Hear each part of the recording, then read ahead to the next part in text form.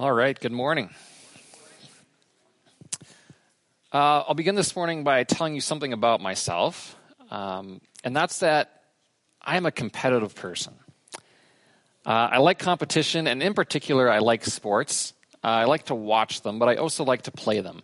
And growing up, that meant that if someone, they wanted to toss a football around or they wanted to go play street hockey, I'd be the first one to jump in and join in the activity. For various reasons, I didn't get to play a lot of organized sports growing up until about junior high, when I did join a basketball team, and I played that for a few years. But the sports I always really wanted to play were either football or hockey, and I didn't get that opportunity, at least not until my grade 12 year. And in grade 12, there was a group of guys in Airdrie from one of the local churches that started up a rec league. And they said, why don't you come play with us once a week? And I said, okay, that sounds fun. This is what I've always wanted to do. But I was also pretty nervous because we live in Canada, and Canada loves hockey, and that means that a lot of these guys had been playing hockey for a long time. Since they were this big, they'd been on skates, they'd been practicing what to do, and I hadn't done any of that, right? I did know how to skate, so I had that going for me, but that was about it. So I was excited but nervous, and I remember my first game. First shift, I step onto the ice, my team's got the puck, so I skate towards the net, and right as I get to the net, teammate takes a shot, there's a rebound off the goalie, the puck just sits there in the crease, and I tap it in. I scored a goal like 10 seconds into my first hockey shift. It was a good moment. I was excited. But that's about where my luck ran out. I played hockey with these guys for 2 years, and I'm fairly confident that was my only goal. I'm not sure if I had another shot on net or not those next 2 years. So it started well, didn't end as well. And it was hard for me a lot of nights because we'd get back to the locker room and the other guys would be like, I scored 2 hat tricks tonight. There's a lot of goals scored in this league, right? They scored 3 goals, 6 goals, whatever. And here I am, and I'm like, I haven't scored for 2 years. And so it was frustrating to me, and I think it was probably a little frustrating to the players around me, because not only could I not score goals, but I didn't know what I was doing. There's a lot of other parts to hockey too, right? When the other team has the puck, who are you supposed to cover? Where are you supposed to be? I didn't know any of that. And so I'm sure I was in the wrong places, frustrating my teammates. And the fact is, I didn't know what was expected of me. And so eventually, I gave it up. I decided, okay, that was fun for a bit, but I think I'm done. That was until, I think, about 4 years ago, when one day I was looking at my hockey bag, and I said, maybe I want to give that another try. And I looked and I discovered that there's actually these programs for adults that have never played hockey before, where you can go and you can learn with other adults who are in the same situation. And I thought, that sounds a lot better, so I'll give that a try. And so I went, and they taught us the fundamentals. They said, this is where you need to be. This is how you shoot. This is how you do all these different things. And so I'm still playing hockey with many of these same guys that I started with 4 years ago. Last night I was out till 1:30 playing hockey, because that's apparently when you play men's hockey. And it's different now. I'm still not the best player in the world.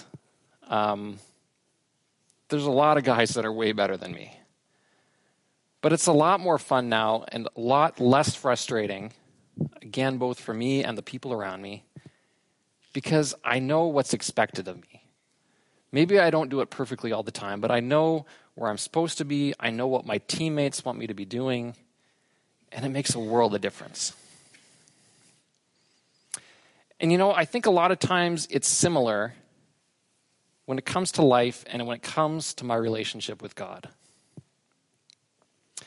There are times when I know what God wants from me, and there are times when I don't know what he expects from me. This can be especially true when it comes to things like career decisions, or when it comes to a difficult moral dilemma, or a difficult relationship.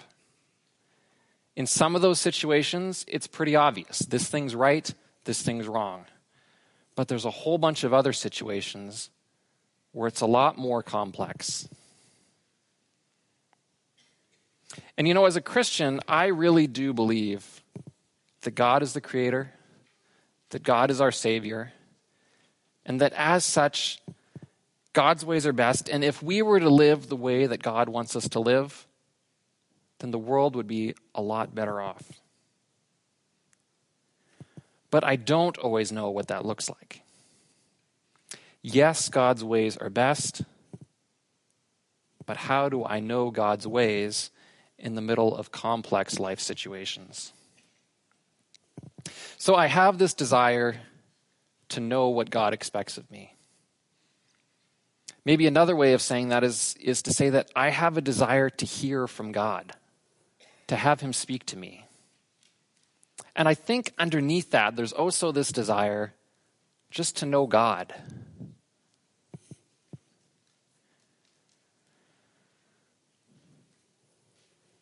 If you can relate to any of those questions, any of those wonderings, I hope you'll stay with me here and walk with me through the next few minutes, and let's try to look for some answers to these things. Let's start by reading from the book of 2 Peter. This is 2 Peter chapter 1, verses 19 to 21. It says, "We also have the prophetic message as something completely reliable, and you will do well to pay attention to it, as to a light shining in a dark place, until the day dawns and the morning star rises in your hearts. Above all, you must understand that no prophecy of Scripture came about by the prophet's own interpretation of things. For prophecy never had its origin in the human will. But prophets, though human, spoke from God as they were carried along by the Holy Spirit." So what Peter's telling us is that the words we have in Scripture are not only human words. Instead, there were humans who were spoken to by God and that were carried along by the Holy Spirit. We would read something similar if we were to go to 1 Timothy 3:16. There, Paul tells us that all Scripture is inspired by God. Or if you have a different translation, it might say that Scripture is God-breathed. But the idea in both cases is that Scripture is God's words to us. Scripture is God's revelation of himself. And so if we want to know what God is saying to us, if we want to know what God expects of us, well, then it seems like a good place to start is with his words. And so Peter and Paul, as they so frequently do, they urge their listeners to pay attention to Scripture.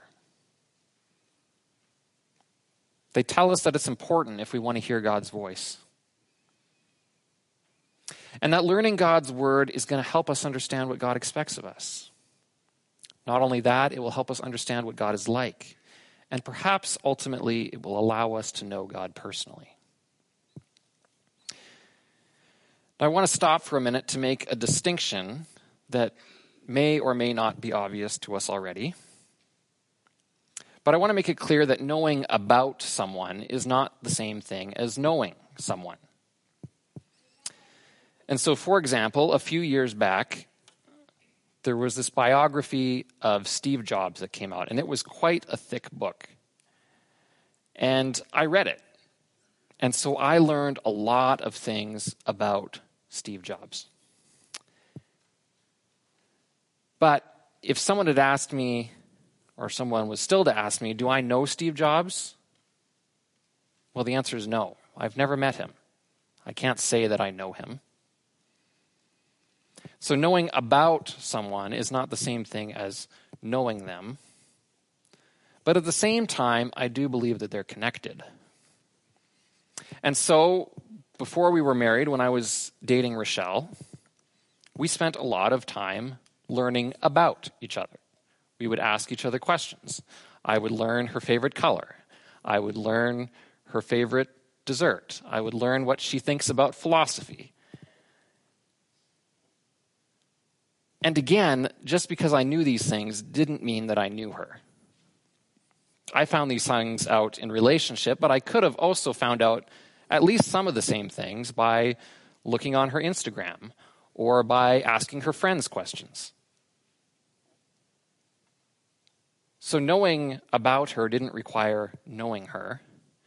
But at the same time, if you were to come to me and you were to start asking me questions about my wife, and I couldn't tell you the answer to any of them, if I didn't know her favorite color, if I didn't know what her birthday was, if I didn't know certain things, and you kept asking these questions and I couldn't answer any of them, well, it'd probably be fair for you to start wondering whether I actually knew her or not. There is a connection between the two, even if the two are not the same. And I think the same is true when it comes to our relationship with God and when it comes to looking at Scripture. There's different ways that we can read Scripture. We can start by just analyzing the text. I can go and I can say, hey, what's the structure of this verse or of the book I'm reading? What's its genre? Maybe I'll go get my Greek Bible. I'll start looking at some Greek words and really doing word studies on them. And I can learn lots of things about God that way. But the truth is, anyone can do that. You don't have to believe in God to do that. You don't have to be seeking to know God to do that. And even as a former Bible college student, now a seminary student, or perhaps someone sitting in a Bible study, we can begin to look at the Bible and it becomes a textbook. And so, yes, we look at it, we read it, we study it. But there's this temptation for it to just be academic, for it just to be gaining knowledge, and for it not to bring us closer to God. Now, to be very clear, I'm not saying that this is a bad thing to read the Bible in this way. In fact, many times, these are the times that God does speak to me through a scripture and does draw me close to him. It's as I'm studying some technical detail of scripture, and it helps me to further understand some aspect of God's character, for example. And so perhaps as I'm doing a word study or as I'm doing some other analysis of the text, it helps me to further understand that God is a God of love. And in the middle of that, God starts to speak to me about how he loves me personally. And so as I learn about Scripture and I learn about God through Scripture, that's very important. But as before, it's not the whole thing. There needs to be something more. And so what is that something more? Well, we could look at Psalm 119. This is Psalm 119, verse 97. It says, "Oh, how I love your law. I meditate on it all day long." So this is from Psalm 119, super long chapter. And really what Psalm 119 is, if you were to go and read it, is you would see that it's a love song to God's word. It's filled with phrases just like these two here.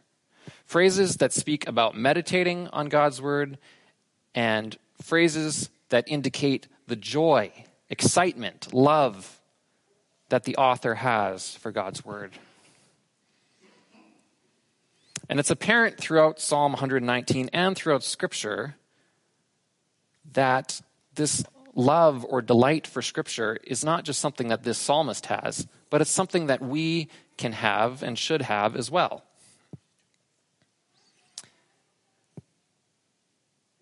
And so we are to meditate on Scripture.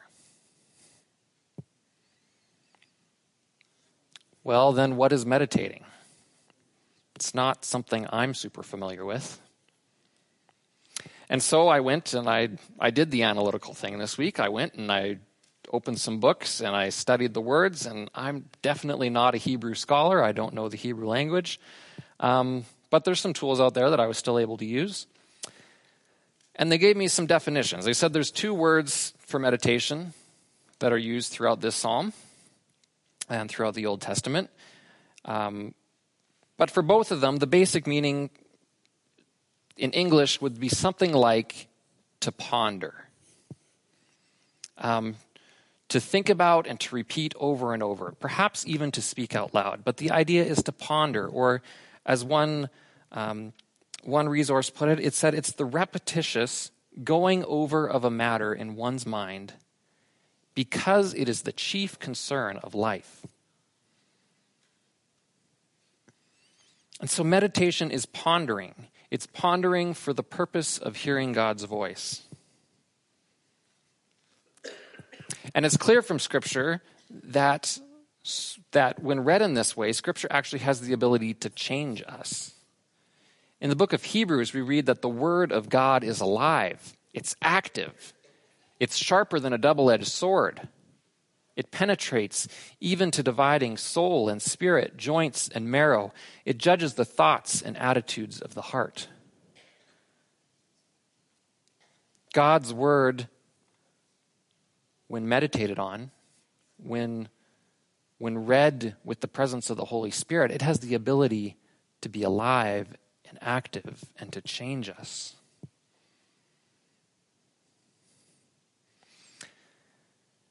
And so meditation, the spiritual reading of Scripture, is important if we want to know God, if we want to hear from God, if we want to know what God expects of us. And yet, if I read through Scripture, I never find any exact instructions on how to meditate. This is a little frustrating for me sometimes because I've got a fairly logical mind, and I would really like it if God would just say, here's a 5-step process, do this, do this, do this, do this, do this, and then you will have meditated on Scripture. But I can't find it. Don't see it. And really, when I think about it, I think, you know what, that actually maybe makes some sense if we think about the fact that God created each of us unique and in different ways, that God's going to speak to us maybe in some different ways.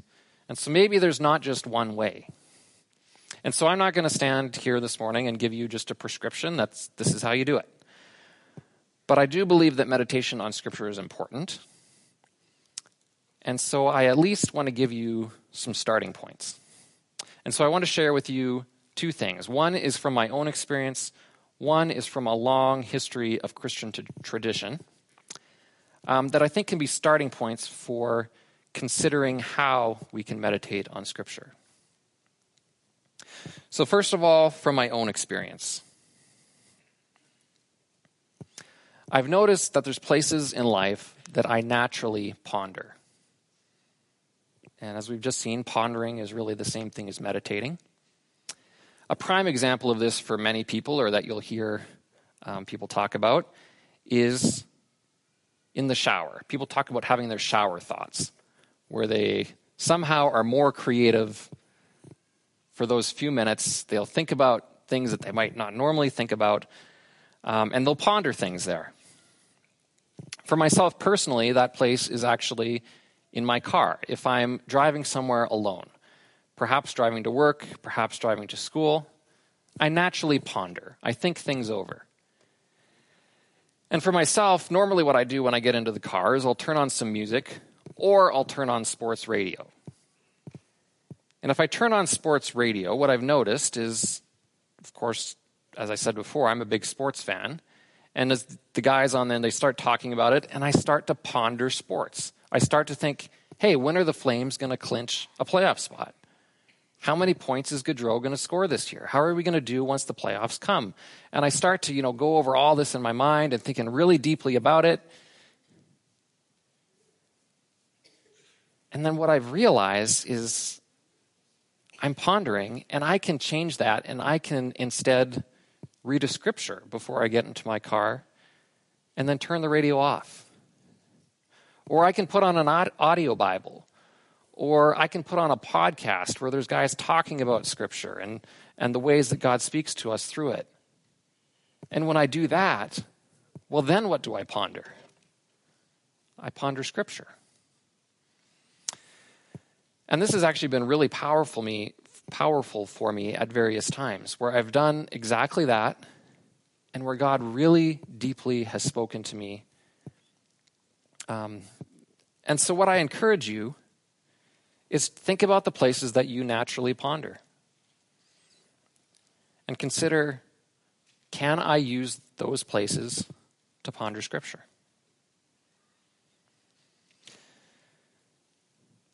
I also want to give you something from Christian tradition. Something called Lectio Divina. It's the Latin that simply means the divine reading of scripture. It's a tradition that's been around for thousands of years, since at least the 6th century. And it's taken many forms. And I'm not going to give you a full breakdown of exactly what it's looked like in different traditions or whatever. I encourage you, look it up after, because I think it's a good exercise. But what I'd actually like us to do this morning is actually try to practice it for just a few minutes. And so the basic idea is that we read a scripture, and then we just allow God to speak. We sit in silence, we allow him to speak, and then we respond to him in prayer. And so what I'm going to do, in just a second, I'm going to put up a scripture here, a longer section from Psalm 119. And if you'd like, you can turn there in your Bibles as well. We'll start at verse 103. And we're going to sit in silence for just a few moments. Then I'm going to read it twice. And I want you to notice, where do I hear God speaking to me? What verse, what phrase, what image, because there's several good images used in this passage. What verse, phrase, image do I notice? What sticks out to me? And then I'm going to ponder that. We're going to take a few minutes and we're just going to ponder, to meditate on Scripture. And if you need some guidance with that, we'll put some questions up on the screen and you can use those to guide your ponderings. And then once you've done that for a few minutes, you can respond to God in prayer. So we'll take a few minutes to do this. It'll be a few minutes of silence, and I don't know about you, but sometimes that's a little uncomfortable for me. But that's okay. We'll be uncomfortable together, okay? So I'm going to go ahead. I'm going to give us about 10 seconds of silence, and then I'm going to read. How sweet are your words to my taste, sweeter than honey to my mouth. I gain understanding from your precepts. Therefore, I hate every wrong path. Your word is a lamp for my feet, a light on my path. I have taken an oath and confirmed it, that I will follow your righteous laws. I have suffered much. Preserve my life, Lord, according to your word. Accept, Lord, the willing praise of my mouth, and teach me your laws. I'll read it one more time. Notice what sticks out to you. How sweet are your words to my taste, sweeter than honey to my mouth. I gain understanding from your precepts. Therefore, I hate every wrong path. Your word is a lamp for my feet, a light on my path. I have taken an oath and confirmed it, that I will follow your righteous laws. I have suffered much. Preserve my life, Lord, according to your word. Accept, Lord, the willing praise of my mouth, and teach me your laws. we'll spend a few minutes in silence. I'm going to finish with a prayer. I encourage you, as I'm praying, even to lift up your own prayer to God as well about what he's spoken to you these last few minutes.